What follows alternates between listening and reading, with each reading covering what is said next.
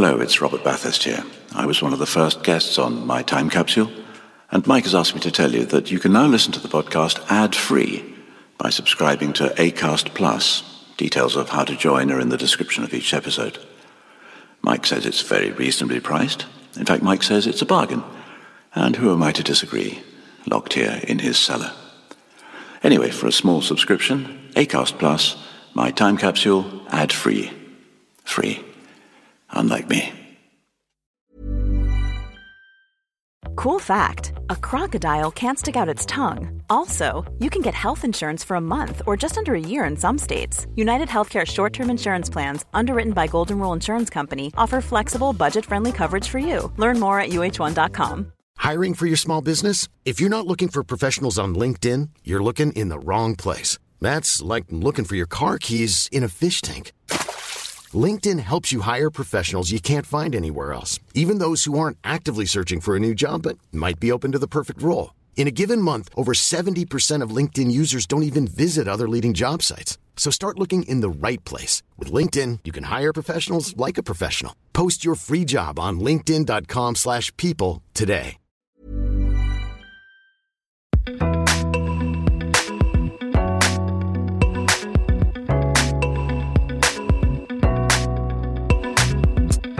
Hello, and welcome to My Time Capsule.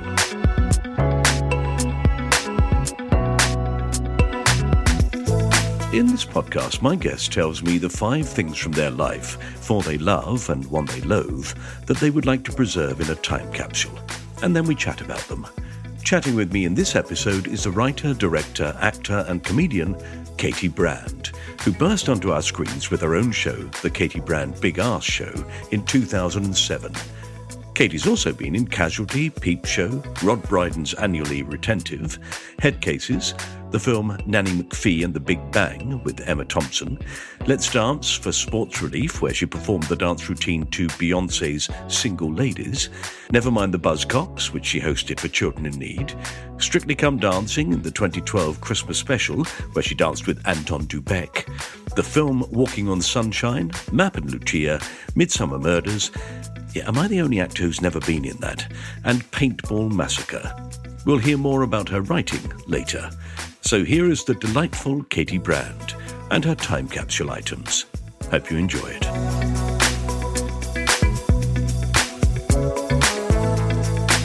That's it. That's good.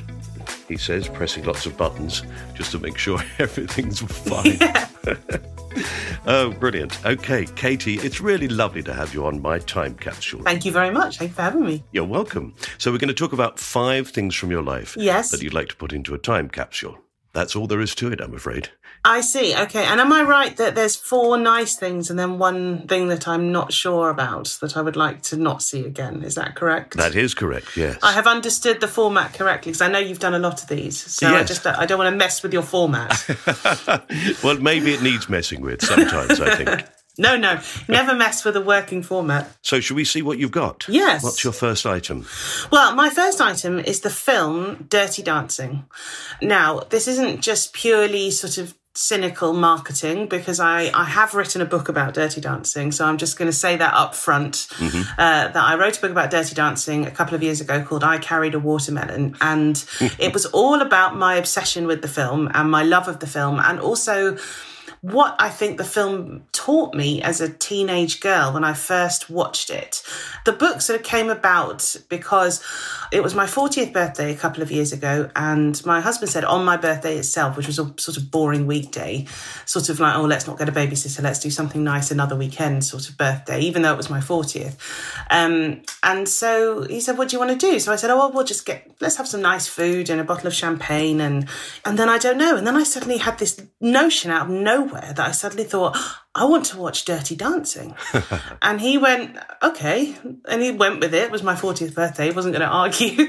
And so we found it and we sat and watched it. And I thought, I haven't actually watched this film all the way through properly, sat down deliberately to watch it from start to finish since I was a teenager. And I was really obsessed with it as a teenager and completely obsessed with it from the first time I saw it, really, when I was about 11. on the TV. It came out on the TV. And it just absolutely knocked me off my feet, this film, at that time. And I sort of went to bed completely buzzing, just thinking, what have I just seen? My life will never be the same again, you know, in that sort of 11-year-old way. Yeah. And then after that, I didn't get to watch it again for a while because that was the way of it, wasn't it, at that time? You know, you couldn't just download it from a streamer just because you say to your husband, let's watch this tonight. So I had to wait till it came back round on TV again, and I was ready for it. I recorded it onto a VHS. I wrote Dirty Dancing Do Not Wipe on it in thick black letters on the label. And then I watched it every day for 3 months. And from start to finish, after school or at weekends. And then my dad confiscated the VHS and he hid it because I think he was a bit worried that this was getting a bit too obsessive, or that, you know, I wasn't doing my homework and things. Anyway, I conducted a thorough search. I found it. I proceeded to continue to watch it every day after school without them knowing, and I would put it back in the hiding place.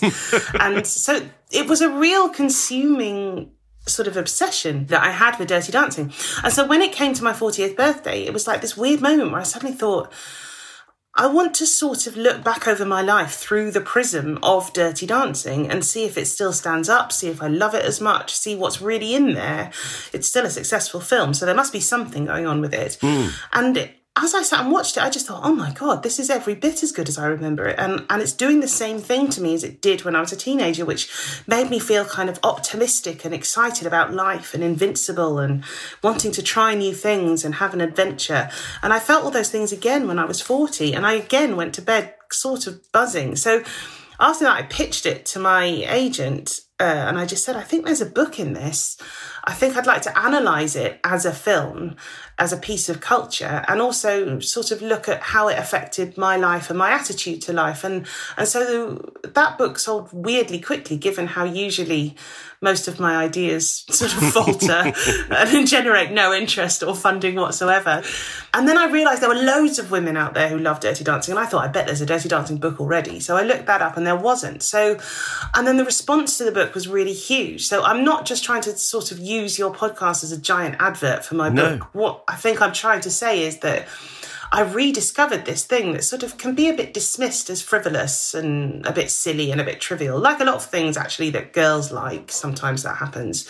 So were you concerned when you watched it when you were 40 that actually you'd see it and it would be, you know, if you wear a pretty dress, you get the boy sort of film?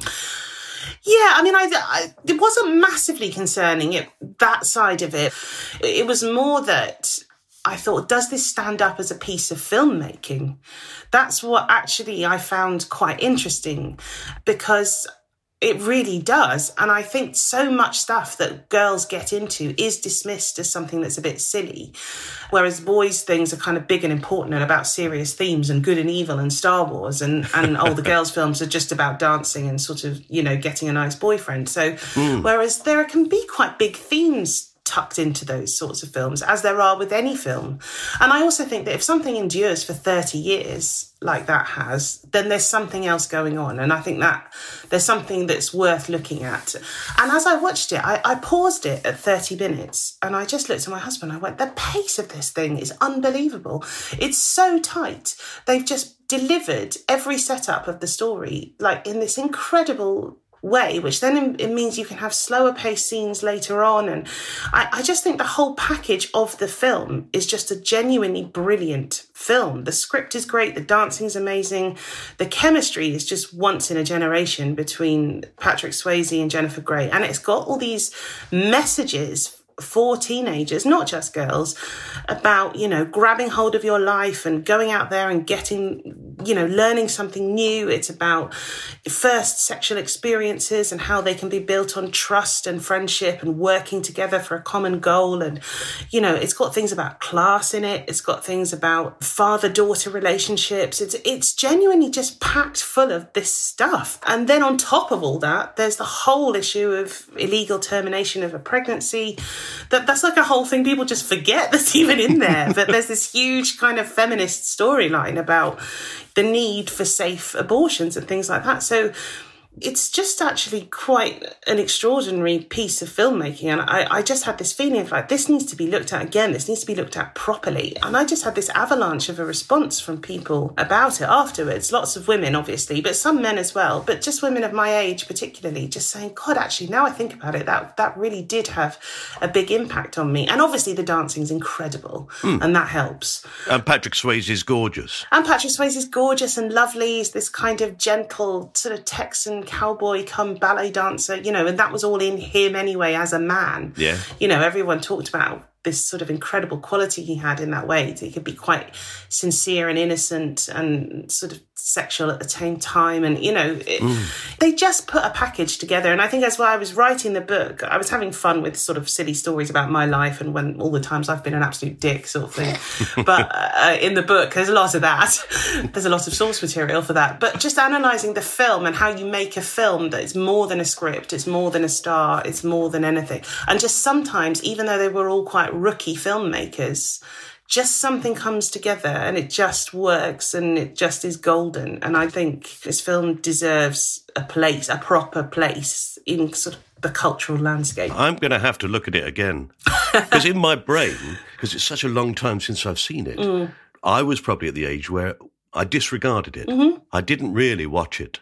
Because I thought exactly what you say, that I thought, oh, that's just about, you know, a girl learning to dance and being lifted in the air. Yeah. And also in my mind, I think I get it confused with Footloose. Yeah. Well, there's a lot of dance films of around that era, you know, starting in the late 70s and moving up the whole of the next decade, and Grease and Saturday Night Fever. And I think thematically there's quite a lot of crossover. So, yeah, I mean, people do get them muddled up. But I would look at it again. And if you still think, I mean, it is a great piece of entertainment. I'm not trying to pass it off as some kind of art house thing, but I think it's a really good film for 13-year-old girls. I think it's a good film for everyone, but I sort of feel like it should be compulsory viewing for 13-year-old girls. Watch Dirty Dancing and you will learn a lot about all sorts of things, I think. And actually, after I wrote the book and it came out, the writer of Dirty Dancing got in touch with me, just said, I've heard you've written this book and that's really nice and thank you. And so that was just an amazing kind of circle that I was sort of trembling as I read this email, thinking of my 11-year-old self, thinking, God, could this ever have happened? Yeah. And I went to Kellerman's. I went to the place where they filmed it and all of this. If anyone is really into Dirty Dancing, they'll know what that means. But there's a whole chapter about going to Kellerman's and standing outside the room where Patrick Swayze stayed and all this stuff. You know, it's hilarious. The lake is there. You can go and stand where they did the lift in the water. All of this sort of terribly exciting stuff for absolute geeks. So whenever I'm at the dentist and they say, think of your happy place, that's where I think of now. Oh, how brilliant. How lovely it is when you have those strange connections with people from the past who you never thought your life would come in conjunction with. It's brilliant, isn't it? Yeah. I recently got a tweet from Michael McKean. He was in Spinal Tap. Mm-hmm. And I got a tweet from him saying that he liked a thing that I'd done years and years and years ago. Yeah. And he said, I don't know where I can get a copy of it. And I said, I've got one.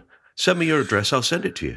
And I did. That's so great, isn't it? I really pinch myself just on the odd occasion where that happens.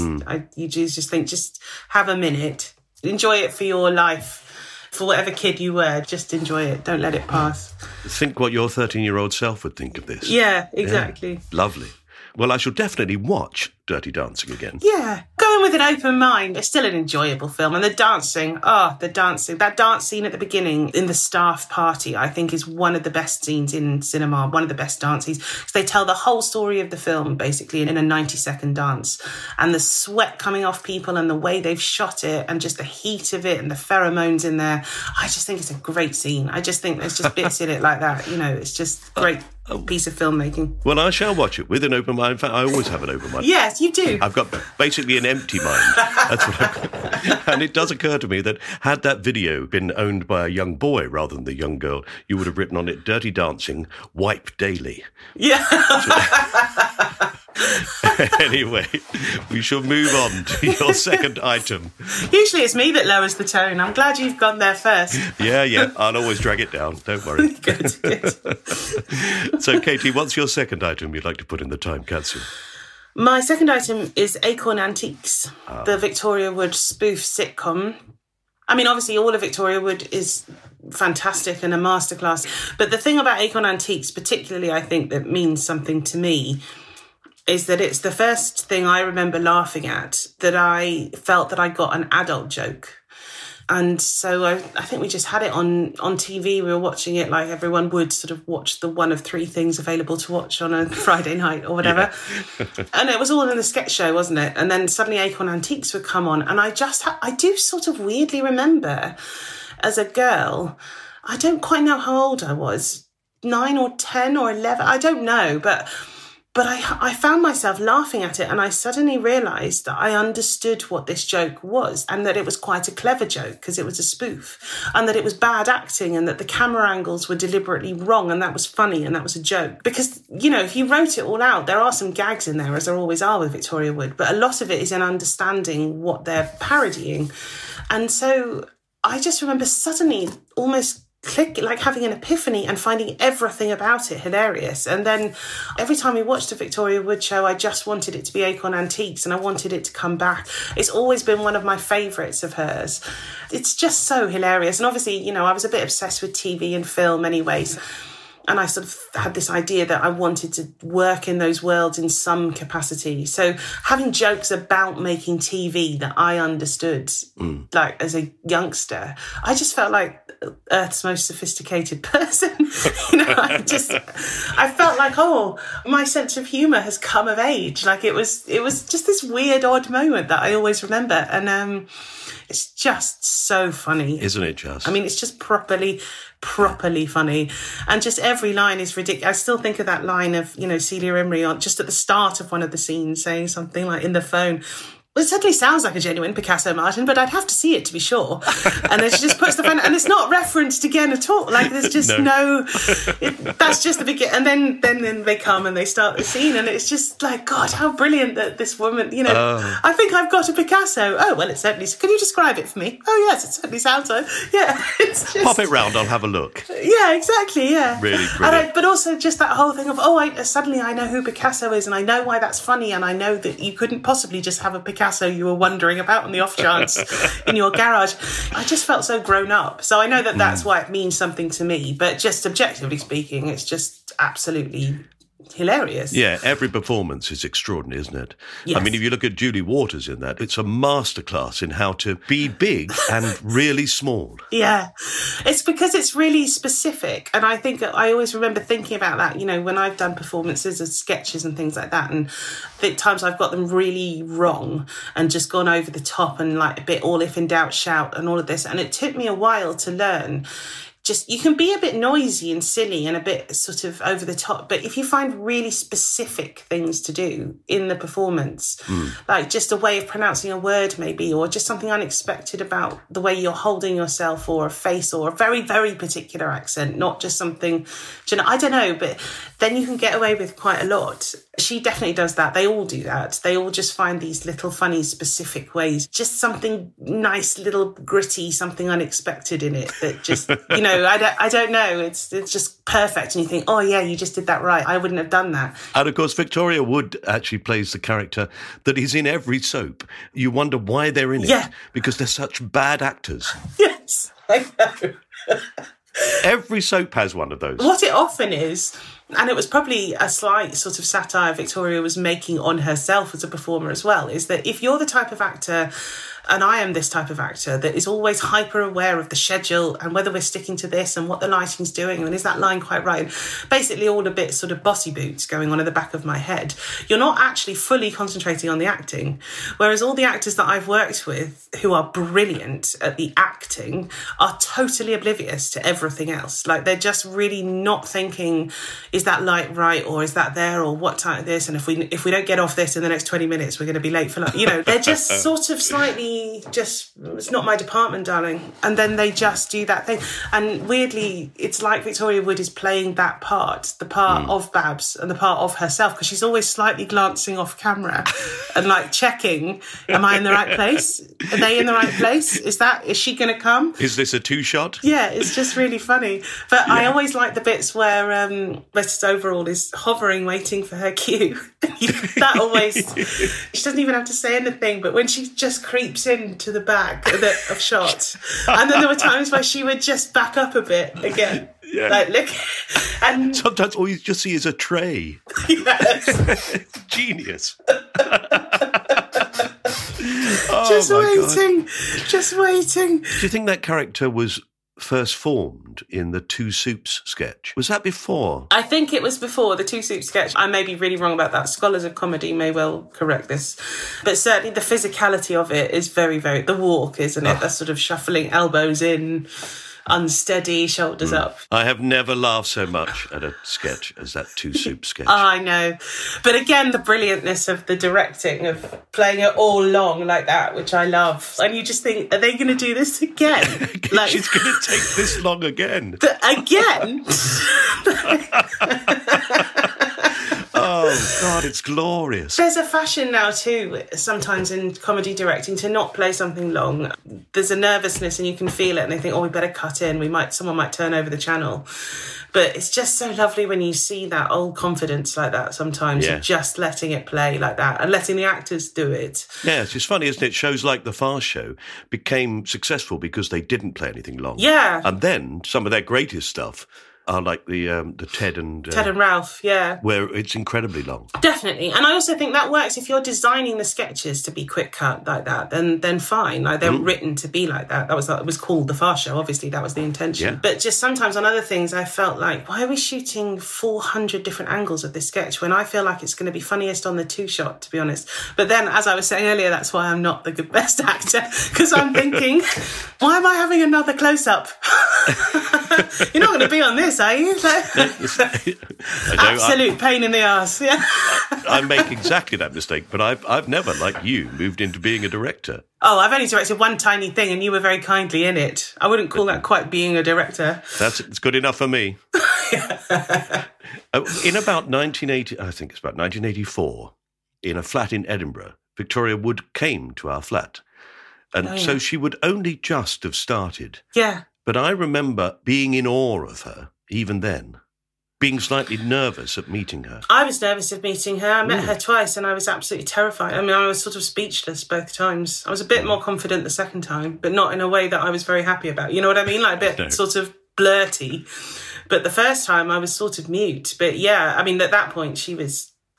you sort of felt that was correct. But that's interesting you say that she inspired that feeling so early. Yeah, I think you only had to see her once to know that what she was doing was completely unique. Yeah. And brilliant. Yes. But also in her own demeanour, I think she had this sort of self-possession, didn't she, when she wasn't on stage? She was quite quiet and dignified, I think, and that sort of quiet confidence that I think she was very certain of her work and her talent, even if she was not being respected outside until later.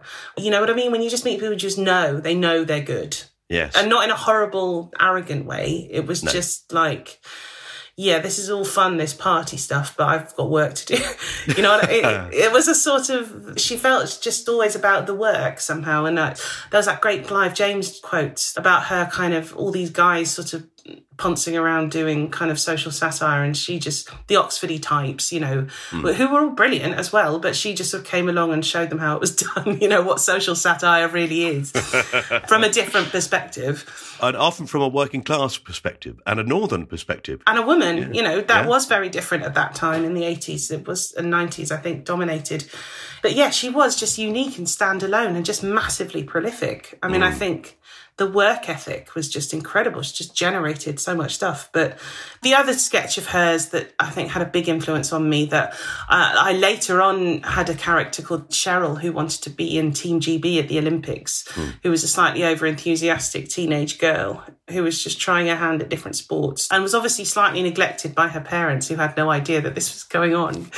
And I was writing these sketches, these Cheryl sketches, and it was all quite cute and funny. And I just thought, this feels very familiar. And I just, I don't know, am I ripping something off? I'm not sure. And then I realised it's the Swim the Channel character that amazing character she did of the teenage girl who was just going to swim the channel, and her parents just didn't give a shit. Yeah. and she sort of would warm up on the beach, and she was doing her training, and she had a swimming costume on and her swimming hat on. But anyway, luckily my Cheryl sketches were deemed different enough, but inspired by. But you can see how it's gone deep. And obviously everything I did early on was parodying. So obviously the whole sort of Acorn Antiques thing went in deep. God, Victoria Wood and Acorn Antiques, just glorious. And those final films where they actually looked at it as a retrospective. Yes. And all the characters came out of character and played themselves as actors. Julie Walters is essentially Joan Collins. Yeah. Doing that retrospective, just the joke within the joke. And you can participate in it as a viewer because it's been around for so long, and it's just the best sort of combination of things, I think. Wonderful. Yeah. Okay, well, we would definitely put Acorn Antiques into the time capsule. With great joy. Thank you. Okay, that's 2 items. So what's number 3, Katie? Number 3 is the book Portnoy's Complaint by Philip Roth, and probably Philip Roth generally, although I don't think he'd very much like being confined to a time capsule, even though he's no longer with us. It's a book that came out in the late 60s. It wasn't Philip Roth's first book, but it is probably his dirtiest book overall in quite sort of a competitive field of his work, I think. Right. Have you read it? Do you know of it at all? Do you know, I have never read any Philip Roth. Oh, okay. Well, so you can educate me. Well, I wouldn't go that far, but I can maybe point at some things. So he has a bit of a controversial reputation, and so everyone sort of knows that, I think, and has often been the charge of various things, misogyny and, you know, all sorts of things levelled at him.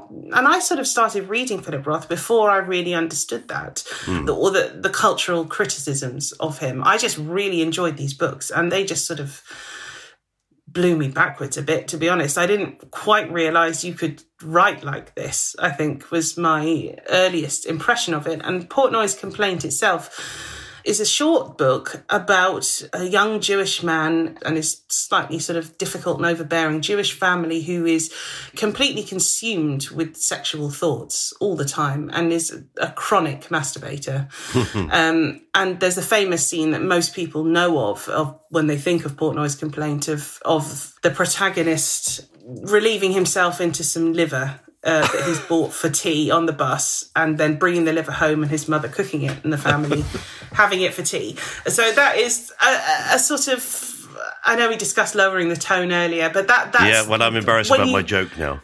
Yeah, when you say... If I know what was coming. so to speak. I'm sorry to use that word. Sorry. Yes, I don't mean to lead us down a path we don't necessarily want to go down, but that is what the book is about. It's extremely funny. It's quite short. It's a sort of short, furious beat off of a book. I'm sorry to put it any other way. But it's incredibly funny. Well, to me it was anyway. And I just sort of couldn't believe what I was reading. I sort of got into Philip Roth in my early 20s. And I immediately loved it. I just should say, not all of his books are like that. I mean, a lot of them do deal with sex and lustful urges and transgressions and carnality and depravity and all sorts of things like that, but not all of them do. And there are very beautiful kind of books about, you know, like The Plot Against America or American Pastoral or all of these sorts of books that deal with big themes. You know, he hasn't got the reputation he's got just from writing a book about wanking. But... what I think I found was I read it and I just, like I say, I just thought I didn't know you could write like this. Like I didn't know this was allowed. Not that I particularly wanted to write about those themes, although I think sex is a really interesting theme to write about generally. I've just written a film all about that. But yeah, it was just the style, this kind of spare, just sort of stabbing style but funny and pushy and sort of difficult, but not flowery or no kind of feelings, unapologetic, self-lacerating kind of just sort of pump of words, but brilliantly constructed as well. And so, yeah, there's a few people like that. There's a few moments like that where I have sort of punched out of what was a sort of nice middle-class home counties sort of life, and just sort of something chimed with something else, I think, in me, or some sort of attitude or energy or something like that, where I just thought, oh, okay, you can do this. Particularly in a world that seems to be going slightly the other way at the moment, where people are saying, well, you can't talk about that. You can't say that. Well, funnily enough, there's a huge biography of Philip Roth that's about to come out in early April, and I saw a headline the other day, and it won't be terribly flattering, all of it, because you can't be about Philip Roth because he was an absolute arsehole sometimes. But it was interesting. I saw in the paper the other day some headline saying, is Philip Roth going to be cancelled as a result of this book? And I just thought, well, the man's been cancelled so many times. I mean, and he's dead. I think, as Victoria Coren pointed out, he was sort of cancelled, unilaterally in 2018. Yes. But as we have learned, you can still cancel people after they've died, especially if they have a statue. And so I think there's this sort of looking back at his transgressions, but it's sort of poetic almost, because he never stopped cancelling himself. All his books were about ripping himself apart. And he had this alter ego called Nathan Zuckerman, which was in a range of other books, the Zuckerman books that he wrote, where he used another alter ego to discuss his success with Portnoy's Complaint, which was a huge commercial success, and basically saw him comprehensively cancelled, certainly by his own community and many other people who were just disgusted. But it launched him and he became a celebrity. So then he wrote further books examining that, using an alter ego, and then Nathan Zuckerman, he could sort of look at himself from outside, dismantle himself. Some others of his books are just almost verbatim dialogue of him discussing how he uses people in his life. He was married to Claire Bloom for quite a long time, and she has a lot to say about him and how his marriage wasn't very healthy, and that he used her for that, for his work. And she's absolutely right about all of it. I have no doubt. But she still acknowledges he is a genius. So it's sort of, what do you do? Well, yeah, I mean, it's important to know these things about people. It's important to know the context in which something is written and the sort of person that wrote it, what they believed or what they did, that you may even object to incredibly strongly. But it doesn't make the work something that you should then, I think, be something that you should then say, well, then we mustn't listen to it. Yeah, but I think you can also judge the person and still see that the work is good. I don't think you even necessarily have to say, well, in a historical context, that would have been okay. So that may apply to some things, but you could also say, no, in any context, that was wrong. But still, they have created a work that, and I think that's what's so difficult and sort of troublesome and frightening and unpleasant about people who create genuinely great works of art who are awful people and treat other people very badly, because it's confusing for your soul. Because on the one hand, you think, how can somebody not have something deep and good and profound inside them? They must have, because they produced this, and this speaks to something human in me. So how can they have all that inside them and still treat these people like shit? Yeah. Like, why can't they bring these two things together? This is very confusing for me, because on the one hand, you're like Michael Jackson, you're making music for the ages. There must be something divine in you. And yet, I mean, we don't fully know but he was certainly a very disturbed man. And I speak as someone who was a really big fan of his as a teenager, and would have, if Twitter was around then, I would have been defending him, like a little twat. So I just think it's a really tricky one. And Philip Roth sort of falls into that category of the awful genius. But the thing about Philip Roth was, I think he sort of knew he was an awful genius, and all of his work was really an examination of how awful he could be. And I just think that's an interesting thing to do, to use your art, to use your talent as a writer that he had, to really go deep. Let's really get in this. Let's really unpack how awful, awful, awful I am, and then let's see if I'm any more awful than that. And then to sort of deliver it so brilliantly. And I actually found that quite reassuring. I just remember I don't particularly identify or not identify with the characters that are male or female, or think, well, this character's treating this woman very badly in this story. I mean, I tended to identify with the protagonist, whether the protagonist was male or female, because the protagonist in his books tends to be looking at something deep inside themselves and seeing what's there. So it's a tough one, but I'll look forward to this biography coming out and we'll see what happens. But I do think, as just a blast of writing fury and just fuck it all sort of book writing, I just think Portnoy's complaint is quite a good example, love it or hate it, of what happens when a writer just goes, I'm just going to do this. I'm going to unleash this and see what happens. Yeah, brilliant. Well, okay, come on then. Tell me about your film. Well, it's being shot right now as we speak, but I can't visit the set because they have to bubble very tightly. So I get information every day about how it's going, and I'm in touch with them. But you don't necessarily need the writer lurking around at the back, sort of thinking.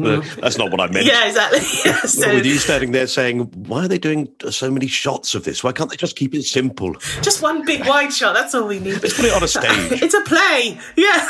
That's what they say. If you want acknowledgement as a writer, write a play. If you want to make a living, write a film.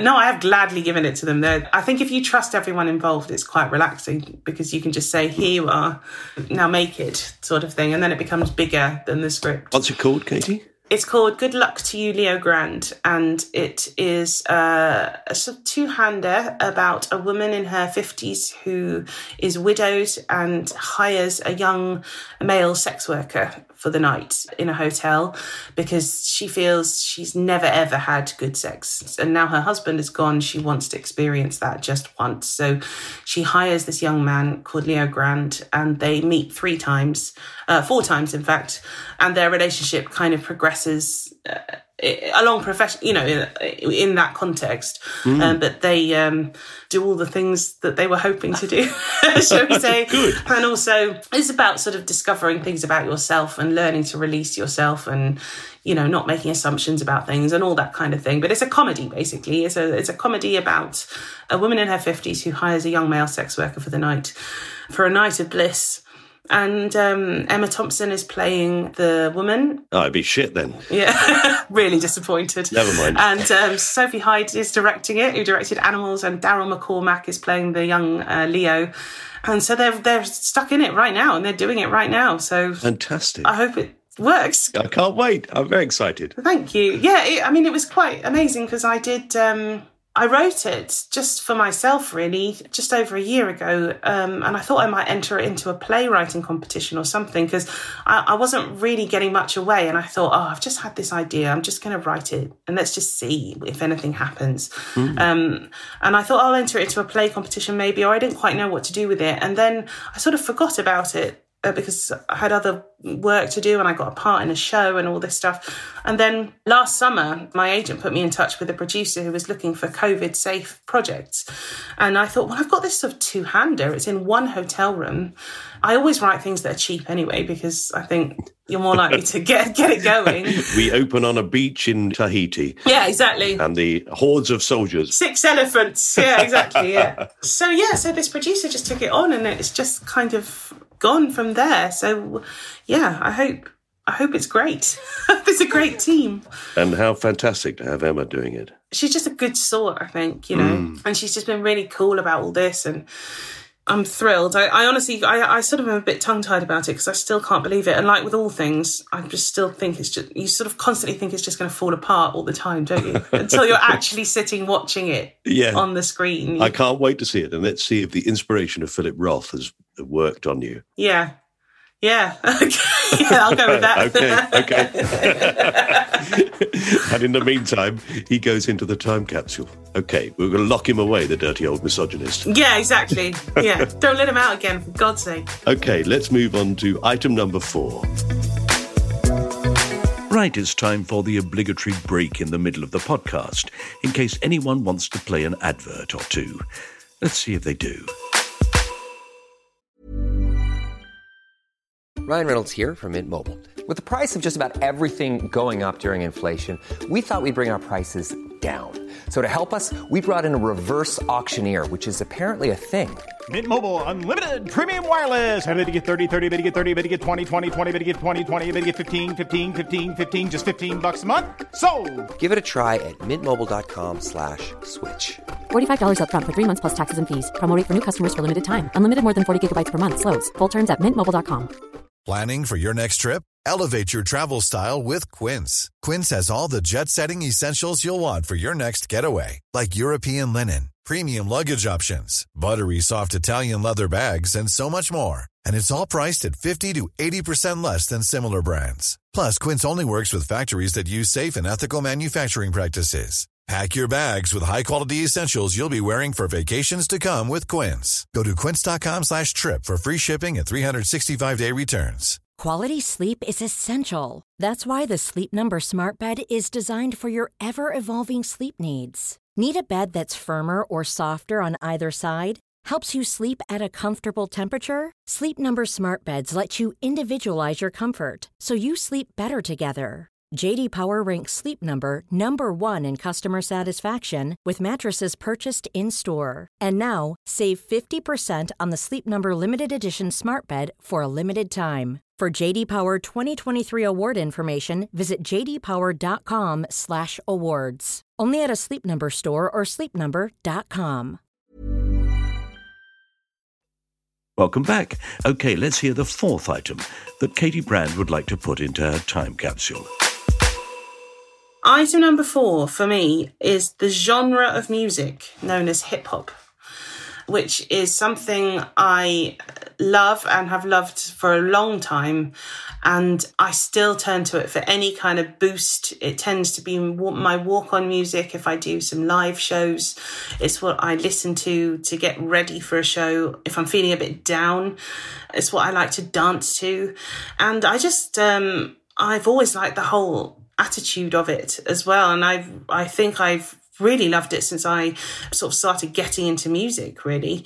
It wasn't very fashionable for a suburban home counties white girl in the 90s to be into hip hop. I wasn't trying to prove a point or appropriate anyone's culture or insert myself into a world that I didn't need to be in or anything like that. I just liked it. I just really liked it. I loved the beat of it and just the whole attitude and swagger of it. And I love the women that were involved with the hip hop scene as well. I really enjoyed the way they carried themselves and spoke and all of this sort of stuff. So yeah, when I was growing up, and particularly the school I went to and the area I grew up, it was very normal to love Nirvana and Rage Against the Machine and R.E.M. and all of those sorts of bands of the sort of indie scene of the 90s. Or be a goth. Yeah, or be a bit gothy or all of that kind of thing. But particularly the kind of, dirty plimsolls and T-shirts and sadness sorts of music vibe that really did dominate the charts at that time. Yeah, hip-hop in itself just sounds more jolly, doesn't it? It's hip-hop. Yes, it's hip-hop. Yeah. It wasn't like I was into initially kind of really full-on pounding stuff. And I know that there were loads of music journalists at the time that were covering all of the, the Beastie Boys and all that. It wasn't like I had stumbled upon something unknown, but just, in a comprehensive school near Watford in the 90s, it wasn't the mainstream taste. No. It was a bit weird. And I think my friends thought I was pretending or being a bit affected or putting it on, but I just really loved it. And it was around the time when actually hip-hop artists started breaking through quite a lot, and things like slightly softer end, the more R&B end, like everyone knows the Fugees, Killing Me Softly, and Salt and Pepper people, these were people that had chart hits, but they were maybe one in the top 10 sort of thing, or 2 or 3. But something in me just really responded, and I used to go to clubs. I had a couple of friends who lived in London who were much cooler than me, and we would go to hip-hop clubs dancing together in my late teens, and I just had the best time dancing at these clubs, and still it's just the best night of dancing, I think. And so yeah, it's my go-to music for just feeling like I need to just sort of pep myself up and get on with something. Yeah. Am I getting too technical if I ask what defines a hip-hop music? Well, what people tend to think defines hip-hop is the beat. So I believe, and again, people might correct me on this, but a hip-hop drum beat is your kind of basic dum, ch, dum, dum, ch, dum, ch, dum, dum, ch, or even just dum, ch, dum. I mean, it's quite a basic, but that kind of dum, dum, ch, and then people will rap over it on the breaks, but they'll cross over. But people play around with that beat. But generally speaking, what defines a hip-hop track as opposed to an R&B track or a swing or something like that is that very steady hip-hop beat. So that's the kind of, I think, the most essential thing. But then on top of that, it's all kinds of things, you know, it's sampling and it's using, bits from other tracks and mixing them up and playing them over and over again, and then rapping over the phrasing rather than on the beats, on the off beats. So like people like Jay-Z, people talk about his phrasing, or Notorious B.I.G., like the way that they would do internal rhymes and phrase over bar lines and all of that sort of stuff, though that you're in the gaps of the beats. And when you get that right, just that beat and a good rapper and the bass, it just, I don't know, it just sort of energizes me in this way. And again, I think as well, when I was younger, I just, I was quite sort of pushy and driven and a bit of a handful. There weren't very many women around that time in terms of who was being idolized and who was being held up and stuff that seemed to have this sort of real sass and just way of talking and unapologeticness about them. It was all kind of turned in pigeon toes and looking sad, to me anyway, where I lived, was the sort of dominant vibe. Whereas this was just like, we just come out swinging, like, we're here and we're going to say some stuff. And I still find it really exciting. There's a very good documentary about Biggie Smalls that's out on Netflix at the moment that shows a little bit of the women that were involved with his rap outfit, people like Little Kim and all of that, and just that sound they bring to it, I think is really good. And I know that there's always talk about the way hip hop talks about women, and I'm not going to pretend that isn't a part of it. But when you get those really powerful female rappers as well, of which at the moment they're really dominant in terms of Nicki Minaj and all, all of those, Cardi B, they're just all over it at the moment. And just that attitude and energy, I just love it. I still love it. I still find it really just energizing. Yeah, I'm always amazed that, thinking of the length and the history of popular music, as it were, from sort of, the late 1950s, after all that time, somebody comes up with something new. Yeah. It amazes me. How the hell did they not notice that before? Yeah, I know. Well, it came in with samplers and the new technology of the, being able to sample a track and lay it over another track and then distort it. Obviously, people were sort of DJing like that with turntables, but being able to then put it through a sampler. But also laying up a track, Prince wasn't necessarily hip hop, he was just sort of everything. But, that skill of laying. A genius like Prince has the finished article in his head, perhaps, to some extent. But we're just going to lay it up tiny bit by tiny bit by tiny bit, a thing here, and then you just make this thing that's like a sort of just hooky as anything. Still in my head, I still find it difficult to accept. My musical brain was trained at a time when everybody went for a mid-late. And I still go, where's the mid-late? Where is it? Yeah. The same beats kept going right the way through. It's not changed. Mm-hmm. That's my musical brain, and it still rebels somewhat against the constancy of hip-hop. Well, they have the breaks. So dancing in the break is breakdance. So you have the break on the beat, and then it might be a hold, and you might just have something sort of like a snare for a bit, or just a bass line, and then the beat comes back in again. And you get a lot of sort of bass line sort of noodling as well. So, But yeah, I think the pounding relentlessness of the beat is actually something I quite like about it. Yeah. I've grown to like it. Have you? Yeah, well, my son's in his late 30s. He writes music on computers most of the time, and one of the ways you do that is exactly what you say, the layering. You start with a beat that you like, and then you put something on it, and you take bits away, and you put bits back, and you leave breaks. So, of course, I've grown to love it. In hip-hop, they talk about the hooks as well. So, it's not just the beat. A producer might talk about having a beat that they like, but they will also discuss having a hook that they like they just have it and they'll sort of sing it, or it might be a sample. It's just a funny little hooky thing. And then that, so it's just interesting to me. Many of my family are musicians, and so music was a big part of my life growing up. And it was just an interesting, like you, I think you just go, whoa, this is an interesting way to approach building a piece of music. And also the idea that there wasn't a composer necessarily, that it became an ensemble thing, that people would go into the studio and sort of start to play with things from a tiny kernel of just something. To start with the hook is quite interesting, because that's the thing that makes everyone want to hear it again and again and again. And then to create and have a guy come in and do a few lines because you like his style, and then you have a thing, and you might spend days in there together building something, and rather than someone come in and say, I've written this, learn this. I know that isn't exactly how, but it's sort of, for me, from a more formal music background to some extent, I just thought this is quite interesting. It sort of feels like comedy in a way, the way you get a group of people that just sort of speak the same comedy language and just build something together. Or an element of improv as well, I suppose. Yeah, exactly. And a lot of the big rap stars, that is what they do. They're improving, and they seem to just speak it from nowhere. I mean, people talk about someone like Jay-Z just coming in and just doing it. I'm sure he's been working it out in his head, but it is improv, and they do these rap battles, the MCs dueling in the street about who's the fastest, who's the smartest, who can do all this, and I just liked all that. There's the kind of framework for confrontation that's artistic and pushes you on and is competitive. I quite like all the feuding, and not when it ends in multiple deaths, but just when there's that sort of pushing each other on and goading each other a bit and trying to find the best. How good can you be? Like, if I'm this good, how good can you be? Now, can you do better than me? Okay, you've done better than me. Can I do better than that? I think it's quite a fertile way for people to develop. Yeah, I'm sure that a lot of people who, probably more people of my generation, would not take interest in it in the same way that my parents didn't take interest in the things that I was listening to, because they said, well, I can't understand the words. Yeah. And I'd watch young people listening to that sort of music, and they know exactly what everybody's saying, whereas I go, I can't keep up with what you're doing. I've no idea what you're saying. I enjoy the rhythm. Well, no, I get that too now. I mean, I don't always know either. I'm on their Google Urban Dictionary.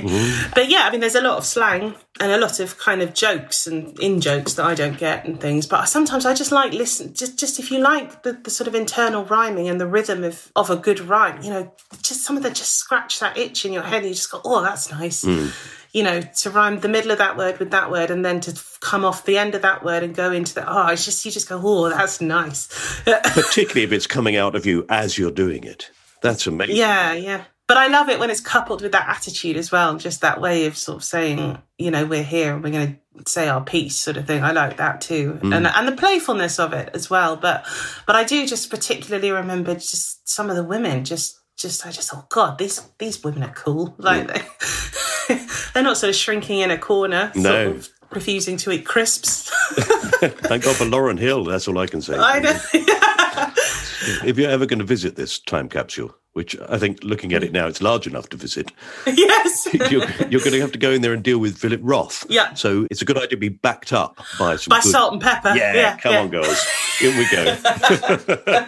I want Cardi B, Nicki Minaj and Megan Thee Stallion behind me.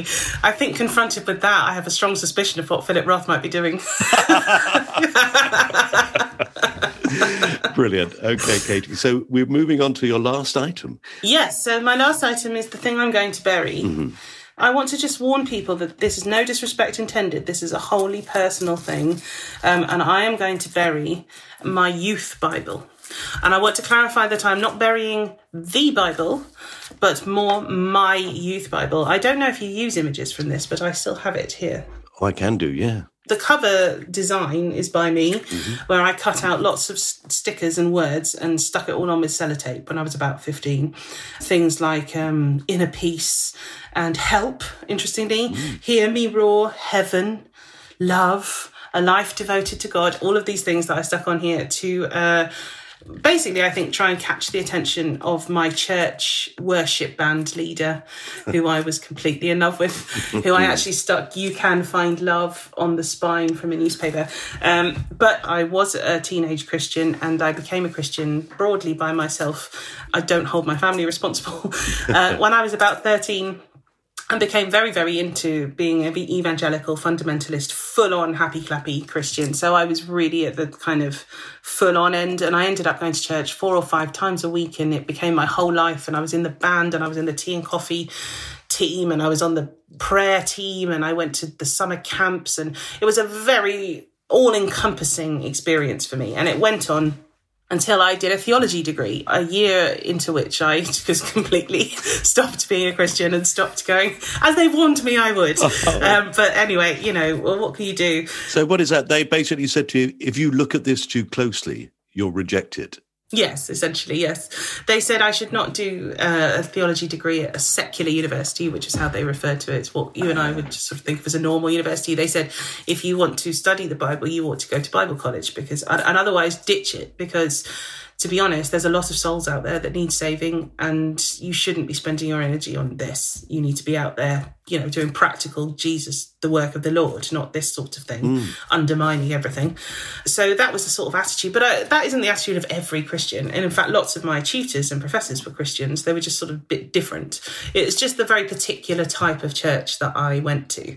And I think I liked it initially because that all made it quite exciting. It was all very passionate. And in the 90s, there was an odd time in the UK and in America and Canada a little bit, and in other places in the world, where the evangelical movement suddenly became really strong and really full on. And I think there was a general sense that the end times were coming. That was certainly the vibe in my church, hence the urgency. But anyway, it had a good youth group, my church, and a good youth worker, I would say that, in amongst all the general balminess. And they would give us all these youth Bibles that were produced that I think churches could just get and would hand out to young people that join the church. So I got one of these and I stuck stickers all over it, and I sort of half-heartedly highlighted bits of it. The language is really awful, the translation. I mean, it is aimed at sort of young people. Did they not think that you could read the Bible? Yeah, I think they wanted to do a sort of down with the kids kind of translation and a kind of cool, bit of a vibe about it. So, hey, on the fifth day, God woke up and he thought, hey, come on, let's make some trees. Yeah. Hey, dudes. Yeah, it's kind of a bit like that. But what there is about this youth Bible, and partly I want to bury it, not because I want to bury the Bible itself or even Christianity necessarily, just more me at that age, being a terrible, full-on fundamentalist Christian who would take full school assemblies, by the way. I would put my name down to do it. No other students did this. And I would preach at my school at 1,200, like just a comprehensive school with everyone just sat there like, what is she talking about? And then I'd sing a song at the end. So like this is the type of human I was. And so I think this youth Bible, I think with all my little underlinings and sort of markings and bookmarks and highlighting, just sort of slightly represents, I think, this sort of rabbit hole I went down at that age and really took quite far, I think. And I think I did my live show about it, and I did a tour, and I did Edinburgh. I did a little run in London, and I just thought, okay, I've sort of dealt with that part of myself, I think now, I hope. I think confronting your teenage self is quite an interesting thing to do sometimes. And I was, like I say, a bit of a handful and quite ambitious and driven. I had things I wanted to do, and, I wanted to get on with it, and I wanted everything now and all of this sort of thing. So there was an element of all of that, and preaching in the Watford shopping centre on a Saturday morning. You were very certain then as well. You were very certain. Yes, I was appallingly certain. I also say, if Twitter was around then, I mean, I just would have been appalling. I just, I shudder.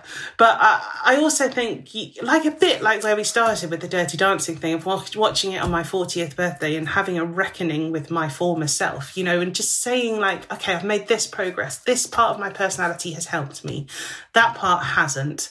I need to deal with that. I need to see if there's any remnants of that still around and confront it properly and look at it and all of this. So I think maybe it's time to lose the youth Bible and to say I've hoped that I've dealt with whatever was going on then sufficiently now.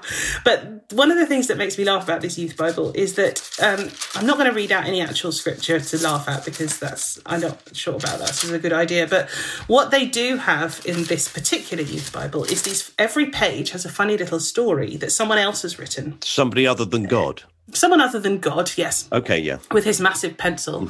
Some sort of clergy or I don't know who has written a little story on each page that's meant to be relevant and helpful to an average teenager in finding the right path through the vagaries of the world to remain pure and with God. And they're meant to be realistic and insightful and relatable. And so I just wanted to share one with you. This is the kind of thing that I was reading then. And this is about decision making. And it's called Who's Gonna Know? Rob was having the time of his life on tour in Germany with his community orchestra. Okay. And no parents. There were adults, of course, but Rob was making his own decisions and loving every minute of it. On Saturday night, Rob's friends went out to get their first taste of Germany. Most band members were excited to take advantage of Germany's sex shows. What? I went on school orchestra trip, okay. Where are they? Hamburg, yeah. Rob wasn't so sure. He didn't feel quite right about going, but it seemed to be something everybody did when they were away from home. Is it? Once again, I question the real-world experience of whoever wrote this. He thought, anyway, who's gonna know? I'd know, Rob finally told himself after remembering the advice in Ephesians chapter 5, verses 6 to 20. So see how this passage can help you make difficult decisions. I just thought, I don't know any 15-year-old boys on a community orchestra tour, whatever the hell that is. Well, first of all, I don't know any who could get into a sex show. The idea that they would call on Ephesians chapter 5 in that environment. That was your real world advice. That was that. And on every page there's one like that. Just getting weirder and weirder. There's one about a matador that died at the hands of the bull, but he deserved it because he was boasting. Like, it's just, these things just get weirder and weirder. And it just sort of, I don't know, it slightly represents to me this sort of weird bubble that I got myself into, I think, at that time. And I'm just quite glad that I kind of climbed out of it, I think, via a theology degree, which seems a bit ironic. But yeah, it was a weird time. There are a lot of adults who think that they could basically tell teenagers or young people the answers to everything, and I'll tell you exactly what to think in this moment. Whereas, in fact, the world would be a much better place if we were listening to teenagers, who I think probably are far more inspired and far more open to ideas than you become when you're over 50. Yeah. You're the last person who should be lecturing them, I think. Yes, and I do just think, you can't halt progress. Like, I know everyone knows that, and that's not exactly, I'm not going to win any awards for coming up with that. But I didn't know that. Is it true? Yes. Well, I think it might be true, yes, and I want to break it to you gently. Just going to write that down. Hang on. But I just think sometimes people don't quite realise what that really means, that you don't internalise it properly until you are a bit older. Mm-hmm. And you look at people younger than you who feel things and see things quite differently to you, and you just think, well, I literally can't halt this. Even if I want to, I can't. So you're just going to have to get on board because, as you move up the generations, it's weird. You see that you're not in charge. My stepdaughter's 21 and she's brilliant about things like this. And she's quite political and she's got lots of opinions and all this great stuff. And we had this joke about being vegan and stuff. And I was just sort of saying, I do like to eat meat, but honestly, I just feel like I'm going to just get in as much as I can now because at a certain point, I'll just be allowed to eat what people your age tell me I can eat. So, maybe you'd be gracious and allow me something every now and again, but I'm not under any illusions. And I didn't mean that nastily, or we laughed about it. I was just like, people your age are going to be making the laws that govern the end of my life. So I just need to get on board. Yeah, it's true. My mother-in-law, I'll write you a check. A what? Yeah, I know. My grandparents, my paternal grandparents were always really on top of new developments. I look back now and I just think they were really smart to take that attitude, actually, because, I remember all being called to their house in the late 80s to see this new thing that they'd got, which was a fax machine. And we sort of sat and watched, and they prearranged that they were going to fax someone in Australia and they were going to fax back and we were going to watch this happen. I mean, they were one of the first people to have a fax machine, so they didn't really have anyone to fax. But they were so on it, really excited. This goes up to a satellite and it comes back down here. And they were on emails early on and all of this. And it just sort of was like, God, that's weirdly more relaxing, I think, than trying to fight it all the time. Because I just think, I don't want Google glasses, but maybe I just won't be able to live an efficient life without them. So what are you going to do? You can't halt progress. They're just going to do it anyway. Sort of in reverse, you're going to be Alexander Graham Bell sitting there saying, when somebody else gets one of these, it's going to be brilliant. I know. I think my dad always said, if email had been invented first, everyone would have got excited about the telephone. Be like, God, I don't even have to write this thing. Well, I just pick it up and talk to them. That's astonishing. Think how much time that's going to save. Right, I know. My granddaughter rang me the other day on the landline. Yeah. I answered it and she went, hello? And I went, hello? She went, is that you, Granddad? I said, yes. Is that you, Edie? Yes. I'm calling you on the telephone. We talked about how interesting it was that we could talk to each other but not see each other. Yeah. Really interesting conversation. But for her, it was an amazing piece of technology. That's so interesting. I mean, technology's just gone at such an extraordinary pace over the past 100 years. I'm not surprised humanity is slightly struggling to catch up. And I guess maybe future generations will just calm down a bit and just start to pick and choose what they want. I mean, some people are already buying old Nokias that you can't get emails on, and there's always the discussion about how invasive email is and all of that sort of stuff, you know. So maybe there will be a way to temper it, but that in itself will be the progress, I guess. But yeah, I mean, you sort of envy people. If people can just live their life completely happily and without any cares, without a smartphone, then do it. But there's no point pretending smartphones aren't around. No, I know. No point being cross with everyone else for having one. Oh, Katie. So, yes, I will definitely take your youth Bible. My own personal copy. Yes, indeed. Not the Bible, not religion, just your personal copy. The one thing that obviously was fantastically important to you as a teenager. Yes. I've seen it, and the amount of work you put into that thing. Oh, yes. Yes, it was. I used a lot of sellotape. I'm not 100% sure why I kept it all this time. I did take it on tour with me. When I did, I was a teenage Christian. So it kind of came round again. Yeah. And served a secondary purpose. But now I think I might just sort of turn away from my teenage self now. I feel like I've sort of dug into her quite a lot over the past few years and just sort of crack on with what's to come. Yeah, the woman in her 50s who's getting sex workers to come to her hotel room. Yes, yeah. Let's hope so. I've written my own future. Why not write a good one? Oh, Katie, how lovely to talk to you. It's been really gorgeous. My pleasure. Thank you for having me. You have been listening to My Time Capsule with me, Mike Fenton-Stevens, and the, I'm sure you'll agree, lovely Katie Brand. If you'd like to hear more of this podcast, then you can subscribe to it on Acast or your own favourite podcast provider for all episodes instantly as they're released, completely free. If you get offered the opportunity to rate the show and maybe even write a short review of it, we'd be delighted if you'd say something really lovely about us. Now, to find out what we're up to and what's coming up, you can follow either me or My Time Capsule on Facebook, Instagram or Twitter. And if you're enjoying the theme tune by Pass the Peas music, then it's available to listen to in full on Spotify without me talking all over it. My Time Capsule is a cast-off production. The producer was John Fenton-Stevens. Thanks for supporting us. Please do tell your friends. I mean, look, I'm not demanding you do. There's no pressure. I'm not twisting your arm or anything. Although, obviously, that spyware that goes with this podcast means that I have some very interesting footage of most of you, which I'll probably never make public. Probably. Oh, and yeah, for your information, Philip, turning the lights off doesn't help. It's infrared. Bye. I'm still here. No, I'm lying. Actually, I can't see a bloody thing. Or can I?